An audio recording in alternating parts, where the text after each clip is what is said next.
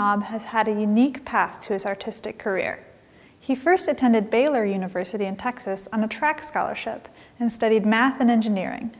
While there, he took a drawing class that changed his path in life. Knaub transferred to the University of Nebraska-Lincoln, where he completed a degree in art.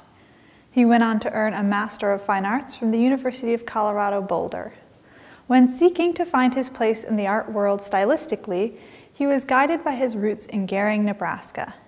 The rural landscape there had formed his visual taste and shaped his future as a painter of local surroundings.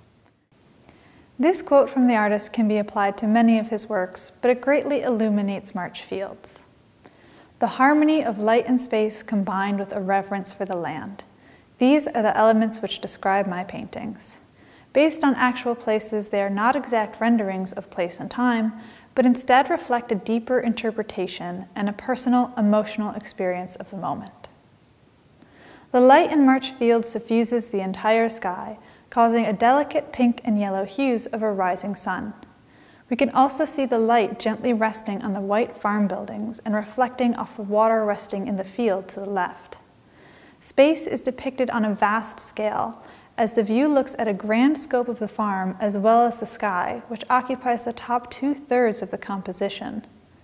It is not difficult to imagine March Fields depicting both a specific place in the real world and an emotional experience of a moment.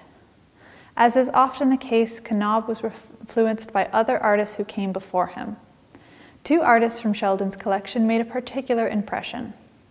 Edward Hopper, whose well-known painting Room in New York Knaub may have seen during his time at the University of Nebraska in Lincoln, was an American realist who perhaps lent Knaub his attention to quiet detail. Andrew Wyeth, who painted this watercolor called Spring Beauty, was a well-known 20th century regionalist who may have influenced Knaub's own choice of subject matter. Regionalism is defined as a movement in American art that focused on local representational subject matter. The first wave of regionalism occurred in the 1930s and 40s. March Fields was painted in 1996 during a second rising of the movement, so it is considered an example of neo-regionalism. The Midwest features heavily in regionalist art, so Knaub is well located in this movement. Does March Field remind you of a place in the region where you live? If you were to become a regionalist artist, what would you depict?